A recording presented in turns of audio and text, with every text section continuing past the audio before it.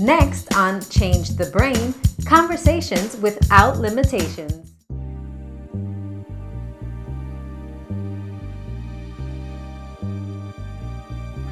If you do not own the job, that job should not be your plan A. You should be your plan A. Everything else should be your plan B. Because if you don't own the job and they decide to make a critical decision to cut, let go, or scale back, you have no guarantee that you're not going to be part of that. That's We right. grew up in an age where we were told to go to school, get the degree, find a good, secure paying job. Right. Get you a government job, baby, because the government never lets go.